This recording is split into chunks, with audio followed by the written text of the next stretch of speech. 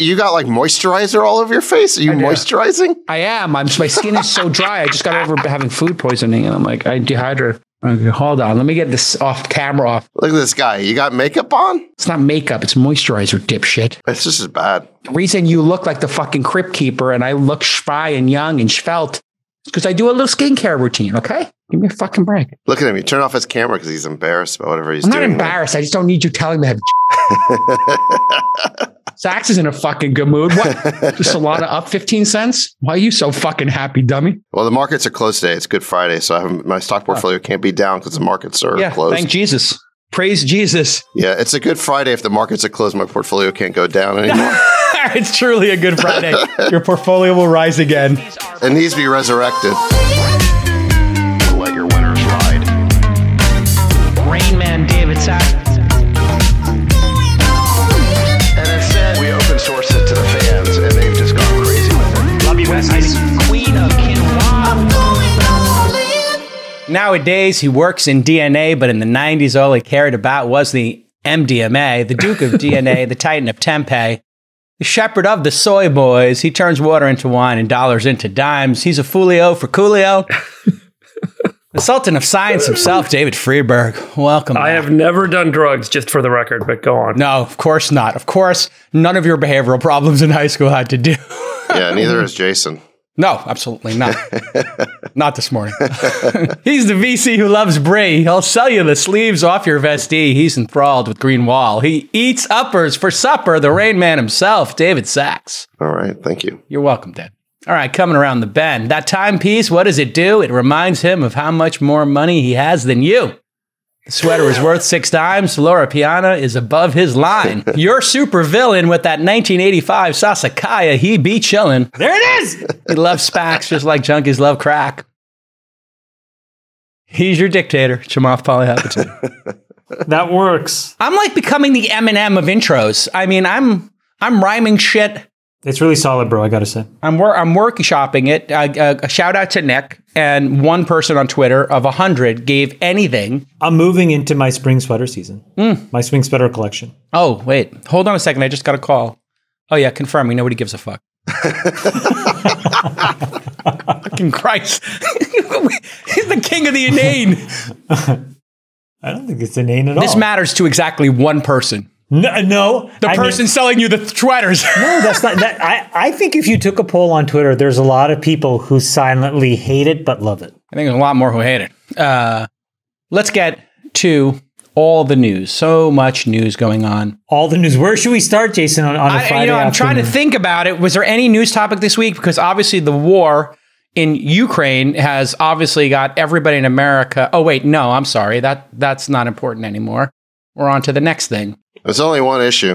Elon put in a bid to buy Twitter outright on Thursday and take the company private in a deal worth $43 billion. The most breaking news when we're taping this on Fridays at 11 a.m. when we typically tape this is that the board of directors, the professional board of directors, has decided they would like to get personally sued.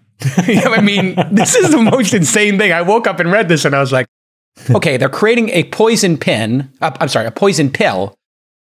that's going to give Twitter's existing shareholders the ability to buy more shares if Elon hits 15% of the company at a discount. Chamath, explain the concept of a poison pill, just generally speaking, and then give us because everybody knows what's going on, but like here we are in this, whatever, I don't know if this is the 7th or 8th inning of this saga, or it's the second, but where do you think we are in this saga? And then what happens on Monday? And describe a poison pill. A poison pill is basically a defensive maneuver that a board of directors uses to prevent a hostile takeover. And basically, the simple way it works is it allows the board to create enormous amounts of new shares and effectively dilute the potential hostile acquirer so that it becomes economically unfeasible for them to get enough shares to get control. The way that they do that is that they basically give everybody except a person that crosses a certain ownership threshold. So let's use Twitter as an example. So the Twitter's poison pill basically says that if you get to 15%, you're essentially locked out from a right that then everybody else has that effectively allows them to buy another share of stock at, I think it's a 50% discount. And so what it does is it creates an incentive to essentially almost double the fully diluted shares outstanding of the business. And what that does is it makes it almost impossible for the person with 15% to then go and acquire what's necessary to get to 50%. Yeah. There are different kinds of poison pills. There's things that you can do with debt. There's things that you can do with equity. But that's the thing that Twitter did. I think if anybody's interested in it, Nick, maybe you can just bring it up, but you can Google on Wikipedia. There's a phenomenal article called Revlon versus McAndrew and Forbes. And McAndrew and Forbes was the holding company of this very prolific deal maker in the 70s, 80s, and 90s named Ronald Perelman. And what happened was he was the CEO of a company called Pantry Pride. And Pantry Pride made an unsolicited hostile takeover bid for Revlon, which made makeup. And basically, there was like $40 to $45 a share. The board instituted all these poison pills. The price kept escalating. Then a private equity firm stepped in, also tried to compete for the asset. All along the way, there was enough shenanigans that essentially what Ronald Perelman did was sue Revlon, which went to Delaware court. And from it basically came the current framework of law that we use in this situation. And basically what it means is that board directors have these fiduciary obligations to their shareholders. And in some cases, these are very broad fiduciary obligations, meaning do the right thing. But in some really narrow circumstances, all of that collapses and their sole focus is to get the best price. And what a director and a board of directors typically wants to do in a situation like this is not end up in that second bucket. They want to keep all their options available. They don't necessarily want to sell to one person. They're probably going to assume they're going to get fired from the board. They want to stay on for different reasons, et cetera, et cetera. And so right now, what Twitter and their advisors are trying to do is basically stay in that first bucket, have all of the options available to them and not be forced to run an auction. And I think what Elon will try to do is essentially use the public pressure that's going to build and the existing shareholders who own stock at 40 some odd dollars, a chance to basically get, a 20% payday by selling it to Elon for $54 or 53, whatever the price was. And the Twitter board now will have to justify how whatever they come up with is better than this. Because then if they don't, and they're still exercising this broad fiduciary obligations, one thing I'll tell you as a public company director, it is a horrendous process when you get sued, and these guys will be in court for years. And the incremental pressure that this Twitter board has is that they can be held personally liable here. So I think it's getting very complicated very quickly. Okay, on that note of personal liability, you have director's insurance. So how can that pierce through? Doesn't cover it. Have there been examples of this happening? Yeah, D&O insurance is kind of like D&O insurance is their director and officer insurance is a layer of protection that we all have as public company directors. We actually also have it as private company directors. Sure, yeah. But the amount of coverage changes. But what I'll tell you is D&O coverage tends to be relatively nominal because the risk profile doesn't really include these kinds of tail events. And now what you're talking about is $10 to $15 billion of equity value that's going to either get created for existing shareholders or get taken away. And typically what courts will do is that they will look at the amount of money and they will start to think about, compensatory and punitive damages as a function of how much money was made or lost. And so you're talking about a realm of risk now for these directors that's well beyond what D&O insurance will cover. So if a lawsuit did happen, Chamath, you have to find damages. So if the board found a better offer, great. But if this thing goes down on Monday, Elon sells his shares and it goes down to 30, now you have the opposite effect. Go ahead, Freeberg.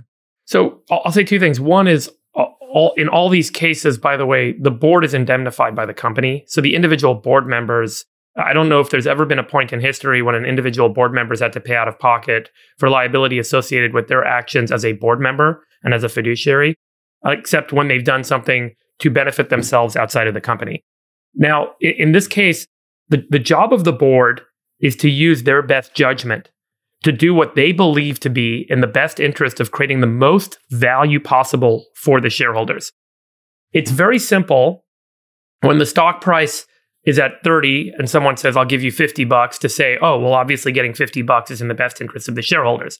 Let's assume, though, that you're on that board and you know about some super secret plan that you believe in the next 30 days is going to get the stock price to 60. And your belief in that plan and your understanding of that plan gives you a good rationale for having a debate as a board that this deal doesn't make sense at 50. We should hold out until we finish our plan over the next 30 days, get the stock up to 60.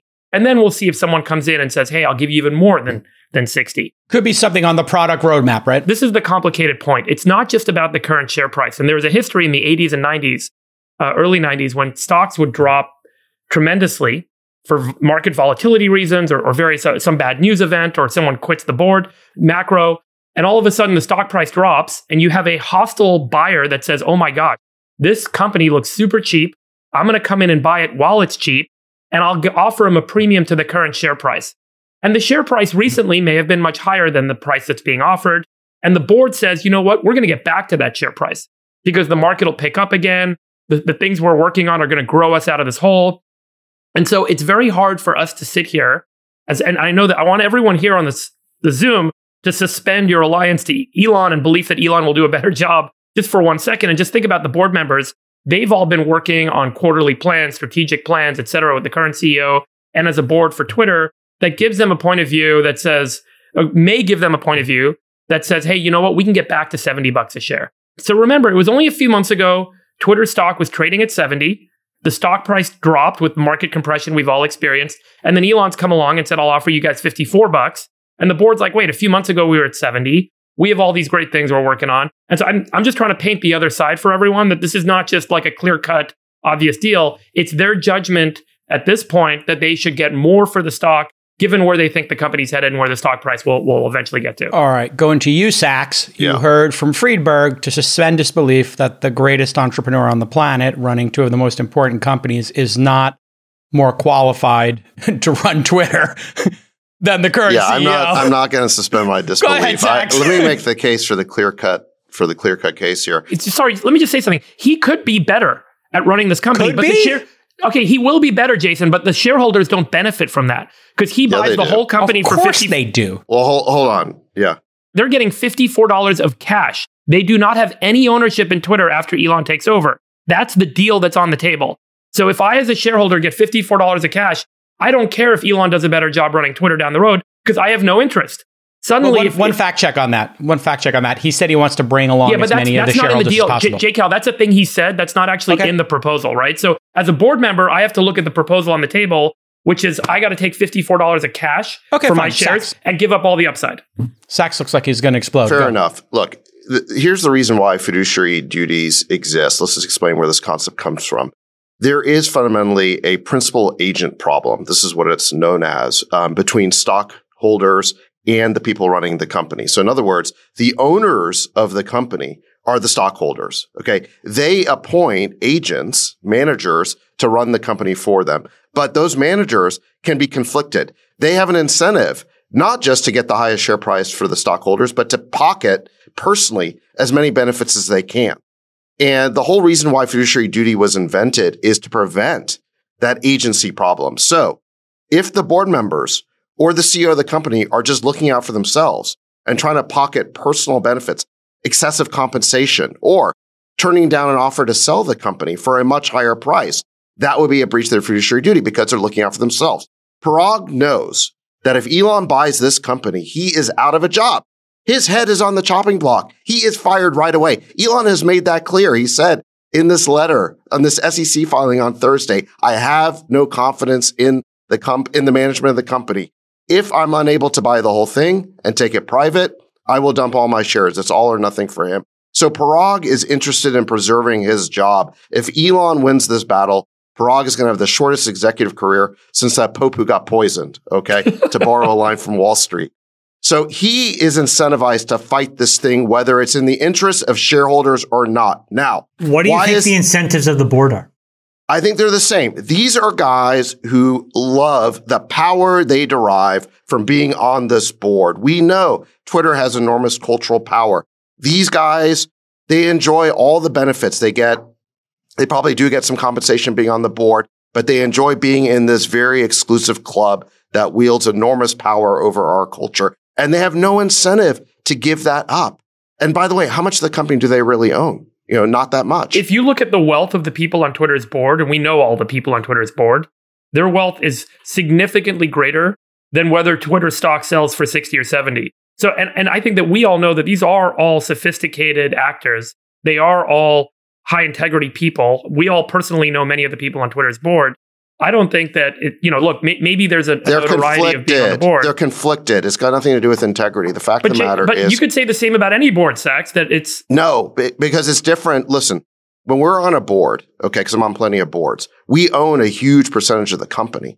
So when somebody makes a takeover offer to buy one of our companies, we are thinking like stockholders. We're fundamentally aligned. You have massive skin in the game. Yeah. We have massive skin in the game. These people on the board, what skin in the game do they have? Most of them are these directors who are just appointed. And it's like a club. These guys, it's all big back scratching club. These guys are all on a bunch of different boards. So wait, you think they're motivated by the influence of being a Twitter board member? Yes, of course. Why being at the nexus of power. Why do they serve on these boards? And that is what this is shaping up to be, is the nexus of power and who controls the power. By the way, none of them own much of Twitter. None of them own much of Twitter. I do 100% agree with Sachs. I've always believed what I think Carl Icahn said, or whoever it was, that the board should be represented by the biggest shareholders, the folks who actually have skin in the game, the folks who actually care about the share price. Having some nominal number of shares issued to you as a board member of a public company, showing up, patting each other in the back, it certainly, generally speaking, leads to non-founder-led companies ultimately dying because there is no motivation and incentive and drive from anyone. Let me take the other side partially. I think you're mostly right. I would never join a public company board that I did not own a significant piece of. Right. And I have never. Right. Now, the reason to be on a public company board is that, unlike a private company, the single biggest advantage, there are many disadvantages of being public, but the single biggest advantage of being public is that you have a lower cost of capital. So if you have an ambitious company, an ambitious leader, and an ambitious plan to build and compound value, you cannot do it privately forever. You must do it in the public markets because there's just an infinite amount of capital that's available and an infinite amount of ways in which you can raise capital relative to you being private. So with that being said, when you are public, I think the best boards are the ones that are sort of 50-50 split between the biggest shareholders and people who are very much experts in a handful of things. And I just want to be specific. In a public company board, you have to have a lot of focus these days on things like governance, audit, because you have to attest to these financial statements, right? Cybersecurity becomes a huge one because you have to disclose these risks. And so I think that it really behooves boards to have a few experts who can chair those committees. Compensation tends to be another one, as David mentioned, that can be a real hot button. But there are experts you can find. They're not going to own a large piece of the company, but they're going to do a really good job of managing those things. That minimizes risk for the business so that then the rest of the board, which are the large shareholders, can really use their influence and strategic understanding of the business to build huge equity value. When those things come together, you have great outcomes. But I really agree with you. If you stack the board, and we've had this issue. Public boards in America got perverted over the last few decades to being these little badges of status that people would collect. And now, we're starting to see a real pushback on what's called overboarding, right? Where these distinguished folks will pick up 5, 6, 7 boards. All of a sudden, that's the fastest way to make $3, $4, $5, $6 million a year. How can you sit on 5 or 6 public company boards? It's impossible and add any value. Exactly. And do you think those people get appointed to boards by standing up to the CEO? Right. No, the opposite. They're there to be a safe vote for the CEO. So let me ask you guys a question. What do you think is the right thing to do as companies that go public mature and their ownership base disperses? So, in Europe and Asia, many companies go public. Families own them for a very long period of time, as you guys know. They remain significant owners. They don't sell off the shares. In the US, traditionally, as companies have gone public, the shares, the founders, the original investors, because we have a lot of venture capital in this country, historically compared to other countries. So those owners end up selling off their shares and they get dispersed, and a long tail of owners end up owning the bulk of the shares. How do you think those companies can be best represented on the board, given that there isn't concentrated ownership in public companies, generally mature public companies in the US, like Twitter? The largest, owner is Vanguard with 5 million other investments. And then Jack Dorsey, he only owns 2%. What do you guys think is the right thing how do you create good alignment with board members that could be better, placed and better suited here? Well, I think one of the ways that you do it is that when somebody wants to step up and acquire a concentrated position because they have a plan for the company, you don't stand in the way and completely thwart that. Your job isn't to assess their plan, because your job is to assess the dollars you're getting paid today for your shareholders. And then whatever they're going to do with it, it's their thing. But are you getting a fair price is it? Elon is willing to put massive skin in the game in order to basically fix this company and get the best value. We all agree, but that's not about the shareholders, Sachs. Like, I agree with you. I think Elon should own and run Twitter. Well, but let's evaluate. Let's evaluate this poison pill for a second. Okay, so Elon comes in, he starts buying up the stock. The premium he's proposing is something like a 50-something% premium from when he started accumulating. 54%. 54% is like a 38%. But a 40% discount from the time he basically made the offer. And by the way, the stock is going right back to that previous level if they turn down this proposal. Okay. So he's made them a good offer. Okay. Now, I think it'd be acceptable for the board to say, okay, this offer is attractive, but we need to shop this. We're going to run a process and we're going to see who else is out there. And if there's nobody better, then why wouldn't we take this? There's one thing that's left over that you didn't mention. The thing that's left over, you're right. They absolutely have a responsibility to shop it and find the best price.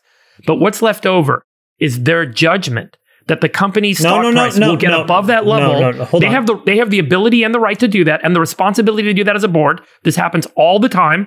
The problem is the board can look at the deal and they can say, you know what? We believe that this business in the future is going to be worth a lot more than what we're being offered for cash today. So they have some inside information. Go ahead, Chamath. The problem with that argument is that this is what activist firms use all the time in reverse. The inverse of the argument is more powerful. You've been a director with purview into all these confidential plans that has effectively caused this company to tread water for 5 years. Why should we believe you now? Mm-hmm. And that argument is way more credible than actually you can really trust us this time. Because if you look at the tenure of all these folks, the last sea change that happened on the Twitter board was when Elliot pushed to add, I think, 2 or 3 directors. Yeah. But in the absence of that, I think David is largely right. These are status games. And when status games ultimately play out over years, they either play out in the stock price one way or the other. And in this case, what's true is that this is a languishing stock that has largely been going sideways, independent of anything that's been happening. And what about the fact, Chamath, that less than 90 days ago, it was trading at $70 Oh, you mean during the COVID bump when everybody was betting stocks? I mean, let's look at the history of Friedberg. It was $69. Guys, incidentally, you have to give some context. January 3rd, 2014, the stock was trading at $69. The fact that it got a ridiculous bump like the entire market did during the Robinhood stonks, heyday during COVID means nothing. I think that was market beta, not their performance. Exactly. That's exactly what I was going to say. If you could actually point to some alpha, meaning there was a strategic misstep or something that happened that was fixable. A better example would be, let's just say that that Twitter instead was not a technology company, but a pharma company. But this example would be easier to understand. The stock is at $69 and you get some interim results from your phase 3 trial. People misread it and the stock tanks. Meanwhile, the stock market, broadly speaking, is at the same level. You could say, well, that negative alpha can actually be fixed because of our strategic plan. But what Sachs just said is more true in this case. In this case, what's irrefutable is that there's been a broad-based drawdown in the markets. There is nothing that you can point to that says this is something inside of Twitter's control to get the stock back to $69, meaning 69 3 months ago is actually $38 or $40 today. We're at an apples to apples even comparison. So from there, the real question is, this 20 or 30% premium to this, can you actually show a plan? I think the right thing for Twitter's board to do, just to be very precise, is the following. They have to take Elon's offer and they have to create a go shop. I will go and try to get a better price. They won't be able to. And the reason they won't be able to is not a single person who is capable of stepping up with $43 billion would ever get it through regulatory muster. Not going to happen, in my opinion. And anybody with the $43 billion who could buy it will never take it on. Meaning, could Comcast show up? Sure. Could Disney show up? They'll never even look at it. No, they're not interested. The people for whom this asset is strategic, Apple, Facebook, Google, ByteDance, Amazon can never get it done. So Lena Khan, no Breno. I think that's probably right, Chamath, but there is a chance. So I just want to finish. Want to finish. So from who? So hold on, just let me finish. Okay, I finish Chamath, yeah, and then Sachs who? So I think basically it's like, Elon, thank you. We're going to create a go shop. We'll try to find the best offer. I don't think any offer comes in. But then I think what they can do, Freeberg, is if there is this magical plan to shoot rainbows out their ass, they should actually put that to a shareholder vote and let people decide. And I think that's a really fair thing to do that also allows them the credibility and the air cover to say, look, we actually have been working on a plan. We think that that will create an amazing amount of shareholder value. And we just want shareholders to be able to see that, compare it to Elon's offer and decide for themselves. Who's the white knight, if anybody? I heard Comcast. We know that big tech can't do it because of Lena Khan, and then we'll go on to the next topic, the next nuance here. Sachs, do you have anybody, a financial player, anybody who is a dark horse in your mind? Somebody, I think it could be Disney. Jack is on the board of Disney. There's a lot of relationships. Sorry, go ahead. They tried to buy it. Bob Iger said he bailed on it. Listen, I think there's a lot of companies that could be interested in Twitter, and I think you create the period to shop it, to see. And by the way, listen. Name one, Sachs. I think this administration does not want to see Twitter become a free speech company again. And so the political winds will blow towards letting, I think, Twitter be acquired by a big tech company, even if it means big tech gets bigger. So I think they will put Lena Khan on pause to allow Google to buy this company if that's what it comes down to. You're kidding me. Your conspiracy theory is that I will Biden's going to come out. Hold on a second. Will you take 100-1 odds against that? I'm saying if it comes down to it. I'm saying if it comes down to it. You're saying Biden's going to whisper in Lena Khan's ear, put your thumb on the scale and let Google buy this thing. I'm just saying that the Dems can own it, the libs can still own Trump. If it was a choice between what David's saying is my enemy's enemy is my friend. And so instead of having Elon's stated goal, I guess what David is saying is instead of having Elon's stated goal of having a free speech platform at scale exist on the internet, which they may believe is even the bigger threat to political power, they'd rather it go into the hands of companies that will acquiesce to them, at least on the margins. But no question about it. Biden would tell Lena Khan to put her thumb on the scale? Chamath, it's the lesser of two evils. You believe that conspiracy from theory? their point of view? I do not personally, but I'm just trying to explain this nonsense this. I feel like I'm on AM radio, but go on. Yeah. Listen. Yeah. Where's my tin? What is this all about? Where's my tinfoil hat? And by the way, just to go back. What is this all about? I just sent you guys. Hold on one sec. I just sent you guys the revenue chart for Twitter. It may not be that impressive relative to enterprise software companies and others, but I want to be really clear. I am not arguing against this deal. I'm trying to give you guys the perspectives that we all have a really kind of honest dialogue about this. Why this board may actually stand on their own 2 feet and win with shareholders by saying, you know what, look, our revenue's been going up. We're continuing to grow revenue. We're continuing to grow usage on the platform. We've got all these products that we're working on. There's a real reason that we're going to make more than $54 a share over the next 12 to 18 months as we start to deliver this year's numbers and we start to deliver these product features that we've all been sharing and talking about in the progress we've been seeing. And that's honestly, I think the most likely kind of middle ground here is that this board has enough to stand on by looking at the fact that it doesn't matter if the stock's gone up and down. What matters is that they've been, in their minds, steadily improving the business and continuing to improve the business. And it is an iconic asset that the market should own, not a single person, and yada, yada. And I think that's going to be part of the case. Let me make 2 points. First, the problem with Freeberg's argument is that there's no limiting principle to this. Any board at any time could always claim that they've seen the magical plan and therefore they can reject the bid. You're right, by the way. That's the problem with it. Okay, agreed. And particularly in this case, we have to look at the track record of this management team, which it barely exists, but also this culture at Twitter. Okay. This is a company that's languished for years.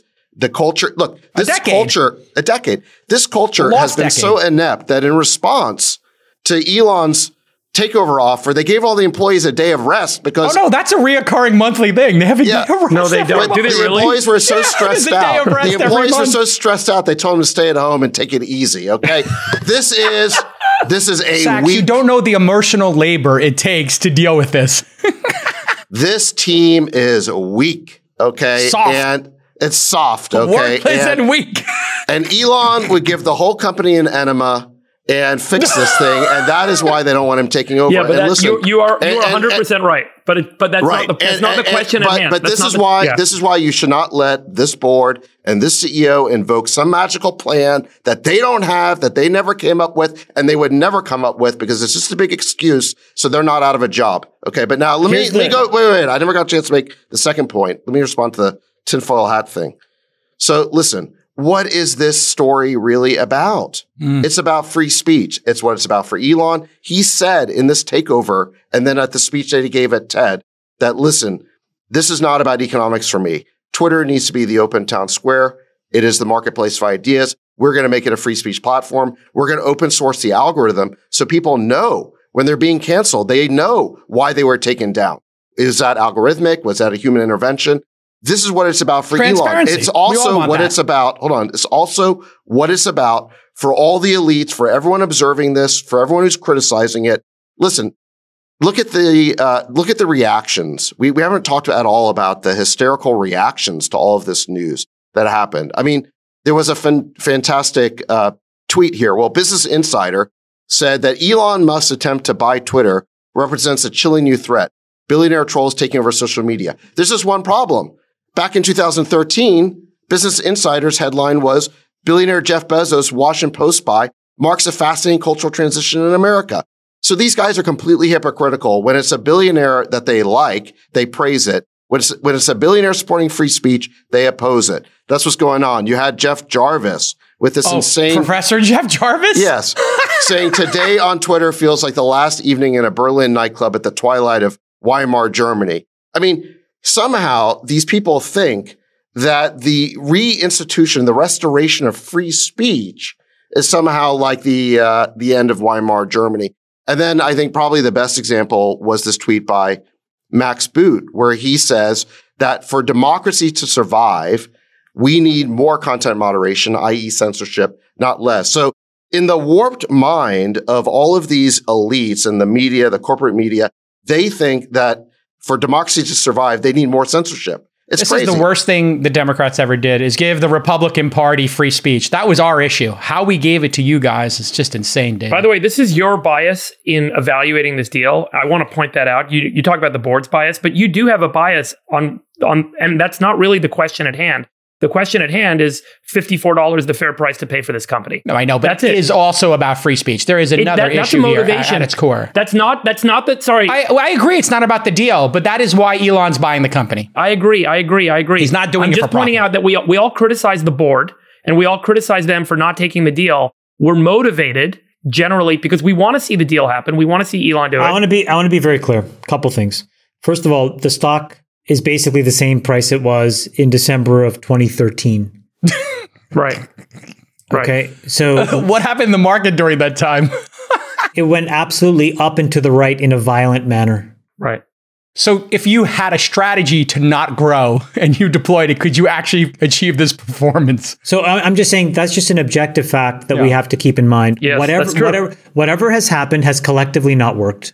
And it is systematic, meaning the underperformance is not a quarter, it's not in a month, but whatever has happened here collectively inside this business has not been working for nearly a decade. Okay, so just getting all the emotion out, that's a fact. Right. Okay? And so at some point, people will say, well, the devil I don't know is better than the devil I do know, because the devil I do know is destroying money for me at a horrific rate, which if you look at how the S&P has compounded since 2013, versus now, I mean, my gosh, if you had done a spread trade of long the S&P and short Twitter, you would have made a fortune. How about long Tesla, short Twitter?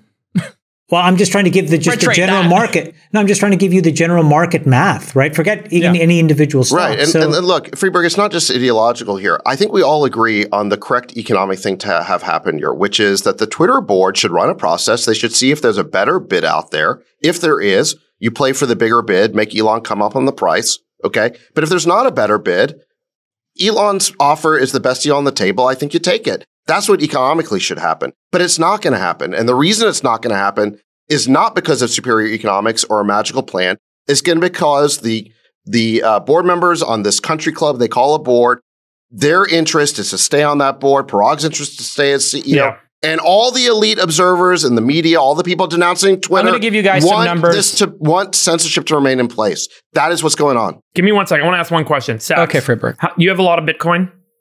You have a decent amount of Bitcoin? Some. Bitcoin's trading like 40,000. If I said I'm going to buy out all your Bitcoin for 45,000, would you take it? Well, it's a different situation because you can't make an offer for that. And by the way, here's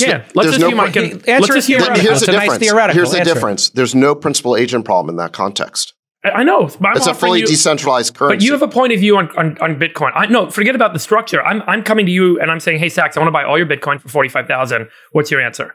It's trading at 40. That's not a share. That's not a share of stock. So then put it to a vote. Yeah, I'm trading. Then put it to a vote. Right. Let every single shareholder decide. Then put it to a vote and we'll see. Yeah, and by the way, Freeberg, there's no limits on your ability to go on the open market and buy Bitcoin. So if you do want to try and acquire 100% of Bitcoin, go on the open market and acquire it. There are people trying to build big positions exactly that way. So go do that. But there are huge limits. Hold on. There are big limits on the ability of Elon to go on the open market and just keep buying up all of Twitter. Yeah, the poison and now pill with this poison pill, they've stopped it. Do you agree with the poison pill, Freeberg? See, JCal, hang on. I want to explain why that is, because this is really important from a corporate governance perspective, so people understand what you're saying is right. But the job of the board is to look out for the interests of all shareholders, particularly minority shareholders, people that own a small stake in the company. So if someone came along, let's say a private equity firm owned 60% of a public company, the board can't just act in the interest of the private equity firm. They have to protect the smaller shareholders. And so their job is to say, is there upside for the smaller shareholders that their vote should matter more? And that's why we have a board to have that judgment debate and to decide. And I'm not arguing against you as much as I'm explaining what goes on in the lawyers' meetings with the board. This is what they're telling you. I think basically and they're saying your job is to look out for all shareholders. So Elon can go out and buy a bunch of shares, but if he doesn't have 30% of the shares, the board has to represent the interest for those 30%. Right, but that's how it works. I think what also works and what normally good boards will do, and I don't know whether Twitter will or will not do this, but I'm assuming these are, they'll do the right thing here because we do know most of them. They should probably get a fairness opinion. I'm sure Goldman is doing evaluation as we speak. But again, when you factor in what's happened to this stock over the last decade, and when you factor in the market beta today, I think you're going to have a very hard case to make that there is a path to an outcome that's a lot bigger in an obvious way here. And I don't think that that's going to pass a lot of muster. And so the problem that this board will have is justifying the alternative of not taking this. I think it's going to be harder than you think. Yeah. And I think it's going to create an enormous amount of backlash where, there's probably a lot of shareholders that would probably want to get out. You have to understand, why are Vanguard and all these guys owning Twitter? They have to own it through these ETFs that they've created in retail. That's right. They don't necessarily have a view on Twitter. They don't have a point of view on the company. Right. I agree. And so, they're out to just basically, so when you really boil it down, how many concerned, interested shareholders are there? Well, Elon is clearly the largest there, and then after that, it's probably only 30 or 40% of the total outstanding equity. I bet Jack is the linchpin in what's going to happen here. His point of view on this transaction and whether or not Elon should be the steward of this business going forward and whether this is a fair price for him is going to sway a big part of how this process is going to go. Jack owns 2%. Elon owns over 9%. Yeah, but my point is I think Jack's going to be a big opinion setter in that board discussion because he's on the board. And I think they're simpatico and they're friendly. So just to give you guys a number to react to here, 2021 revenue is $5 billion. They have 8,000 employees. Back of the envelope, $625,000 per employee in revenue. Just looking at Google, which is the greatest business ever created, perhaps, in terms of efficiency, as we've talked about. They have 135,000 employees and revenue is $257 billion, which puts them at close to $2 million per employee. How many people, Sachs, on an operational basis, does this business actually need to run efficiently? 8,000? Yeah, you could fire half those people or more. There'd be absolutely no impact to the business. In fact, they probably run better because right now they probably got too many meetings happening with too many people. We all know this. That company culturally has been broken for a long time. Elon comes to you and says, "You're my guy. You did Yammer. You're in charge." Would you run it, Sachs? Would you take the CEO job? Of course he would. Of course you'd take the job. I'm a VC now, guys. Come on. Nope, wrong. You take the job for 10%. No, I wouldn't. You're a liar. Would you take the job for 10%? No. I'm done operating companies. I'm sick of it. What if your funds got? I don't like doing real work. Wait, hold on. I think this is time. I think this is time where we can share.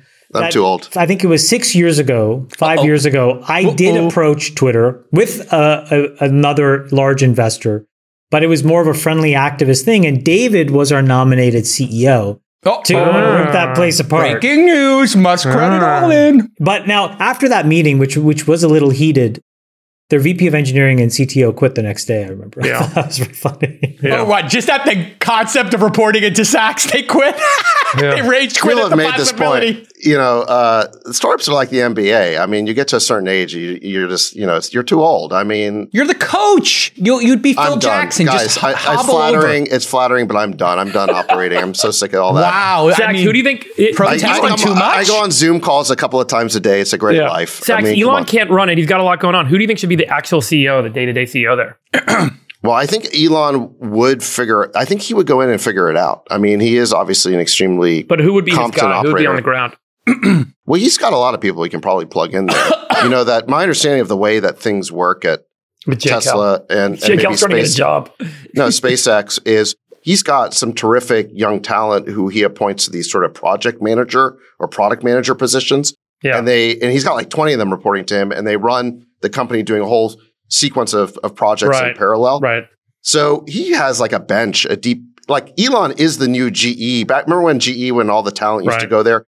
Elon's got so much incredible talent on his bench. He could parachute in some amazing operators there and clean up that place. Well, let me tell you something. It'd be incredible. The AI team on that self-driving team, which I've met and I've seen their work, in private, and it's so impressive that if he took one of the AI people working on self-driving and dropped them into Twitter, they would solve the bot problem, the spam problem in 30 days with one. And if, God forbid, he sent 3, they would solve it in the weekend. The fact that they can't solve spam and bots and other mashugana going on at that company is crazy. Right. He would fix that. By the way, there would be less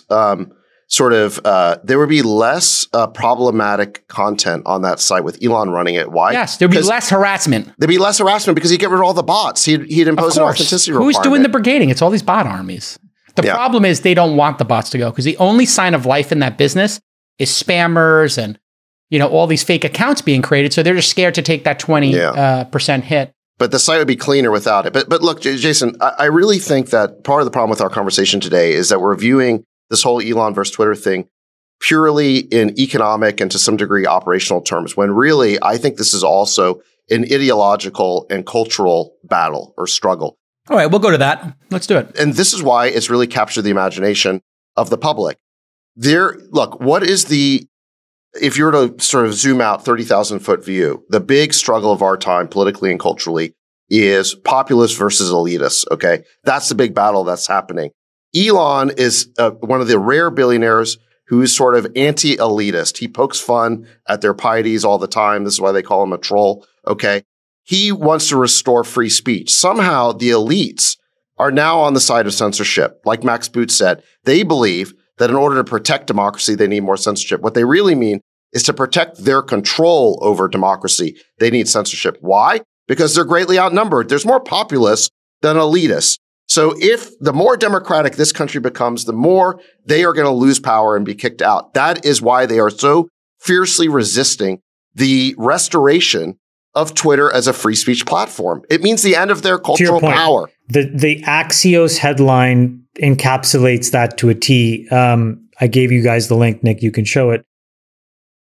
The world's richest man someone who used to be compared to Marvel's Iron Man, is increasingly behaving like a movie supervillain, commanding seemingly unlimited resources with which to finance his mischief making. I mean, are you serious? This is the same guy that's journalism? This is the same guy that's doing more on climate change and has been doing it 20 years ago when it wasn't popular, and satellites. But I said this before, and space travel. I said this before, but I just want to say it again. I think if he does get a control of Twitter and there is a strong, reliable moral force for free speech, I think that's actually going to be his biggest contribution to society. Because independent of all these other things, we want sort of this political philosophy of democracy and capitalism to roughly work together. And I think it sits on top of this fundamental idea that you can say what you think without retribution. And it's only there you can actually seek out different opinions and try different ideas and say things, and most importantly, make mistakes. And right now we have such a high cost for making mistakes that it just shuts so many people down and out.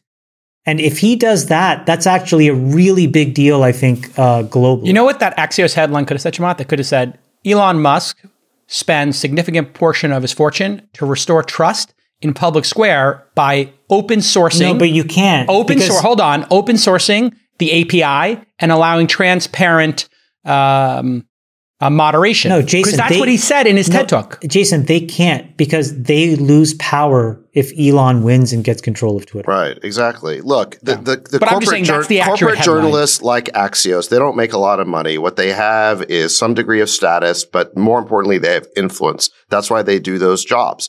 And the fact of the matter, and their influence is enhanced when other people don't have the right to speak.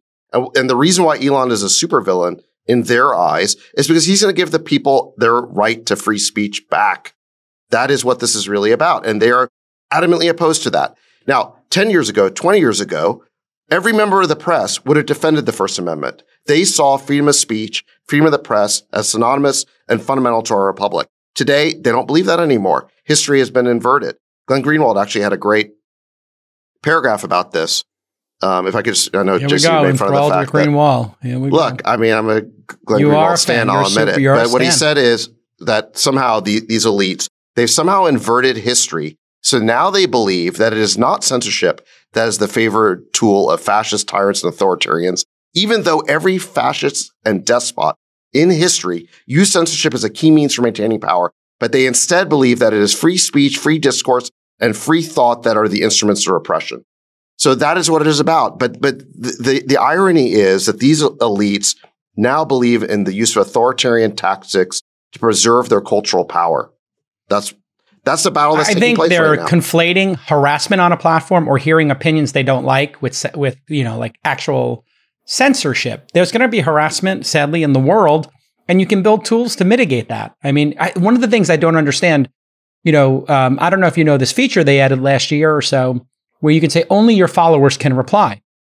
All these people who are complaining about harassment, I never see any of them say, my followers can reply. If they did, they would never have anybody reply who they didn't want to reply. The problem would be solved. Okay.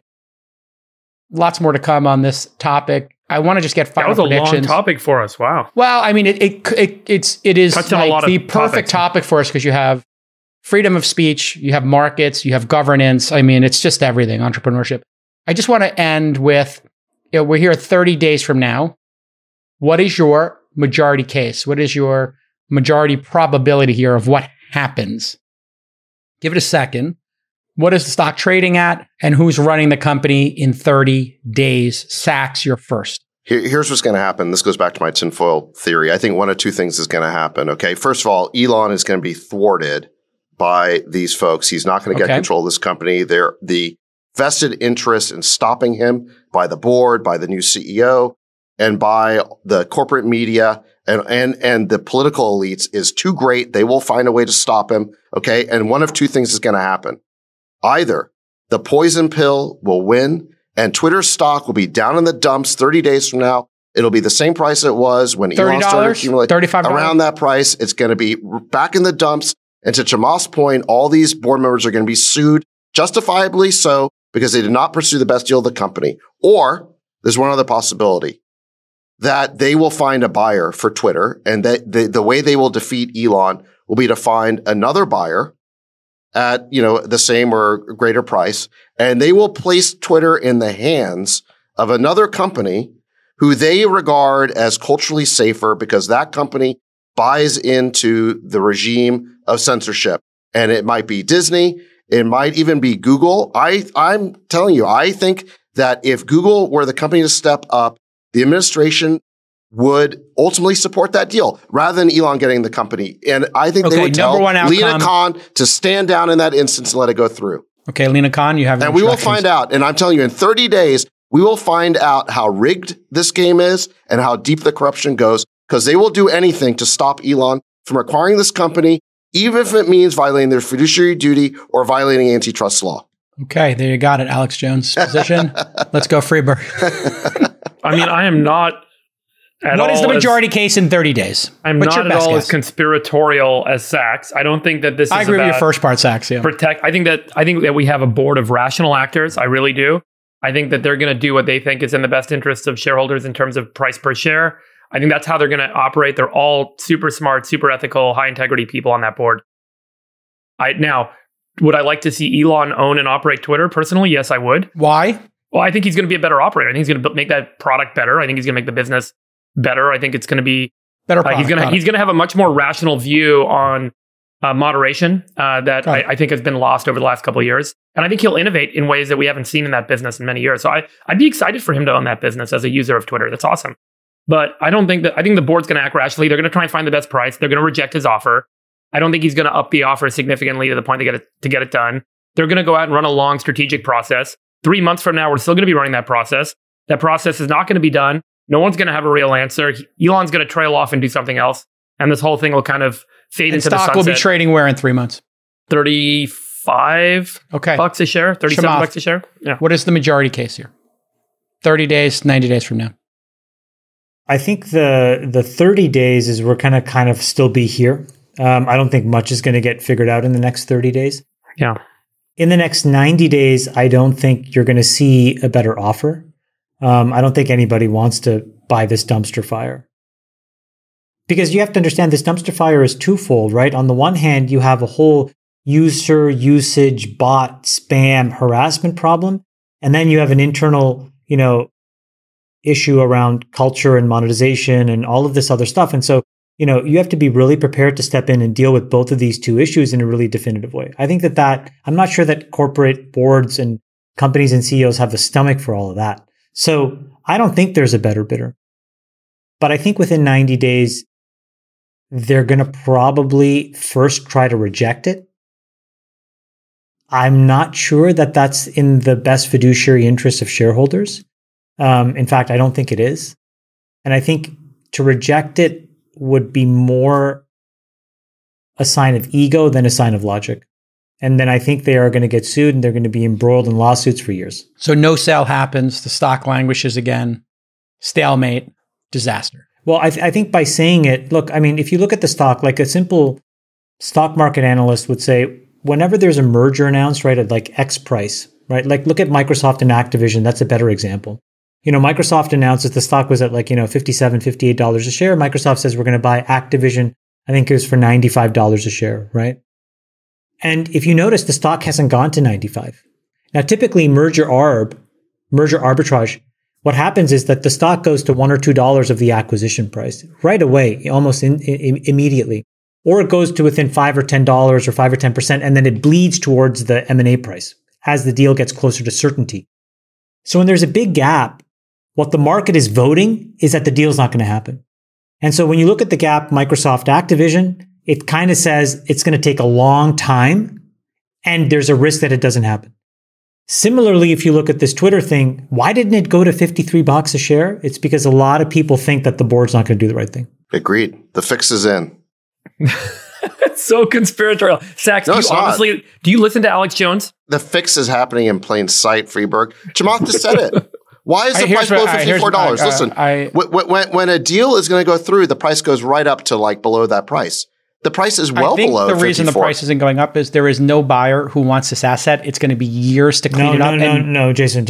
I don't think there's a buyer who wants it. Even if you thought that there was another buyer that was going to come at a higher price, the money good thing to do is for people to basically buy that equity to basically bleed into the acquisition price. No, I get all that. Yeah. Well, and so the fact that it didn't move at all, in my opinion, is a concerted belief that the board is going to reject the offer.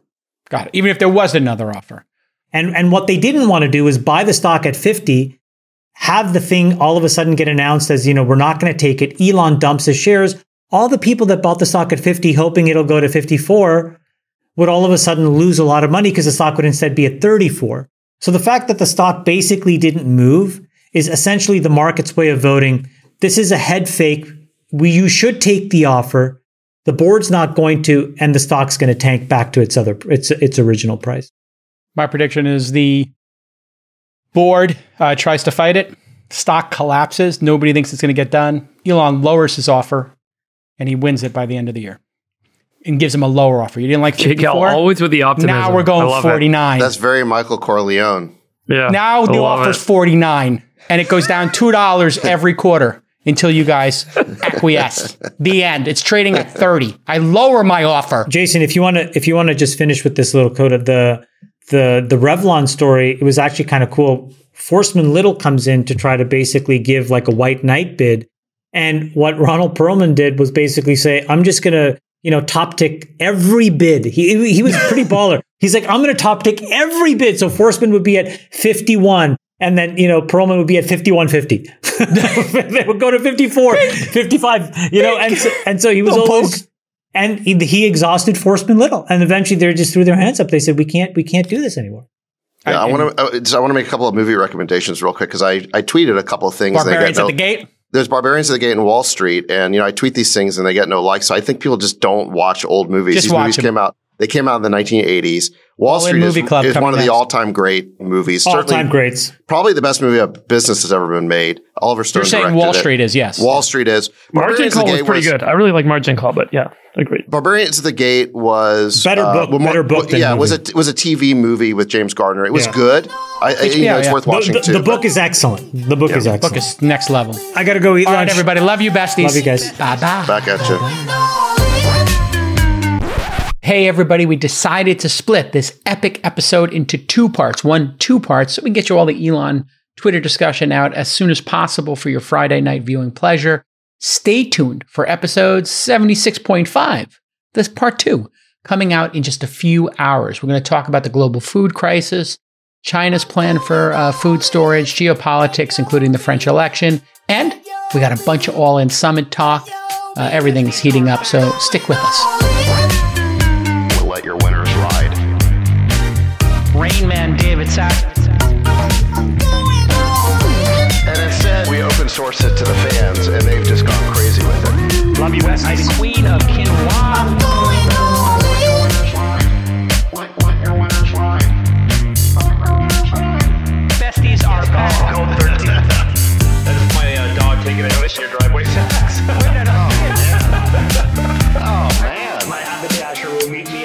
We should all just get a room and just have one big huge orgy because they're all just useless. It's like this sexual tension that they just need to release somehow. Wet your beak. Wet your beak. Wet your beak. We need to get merch. I'm going all in.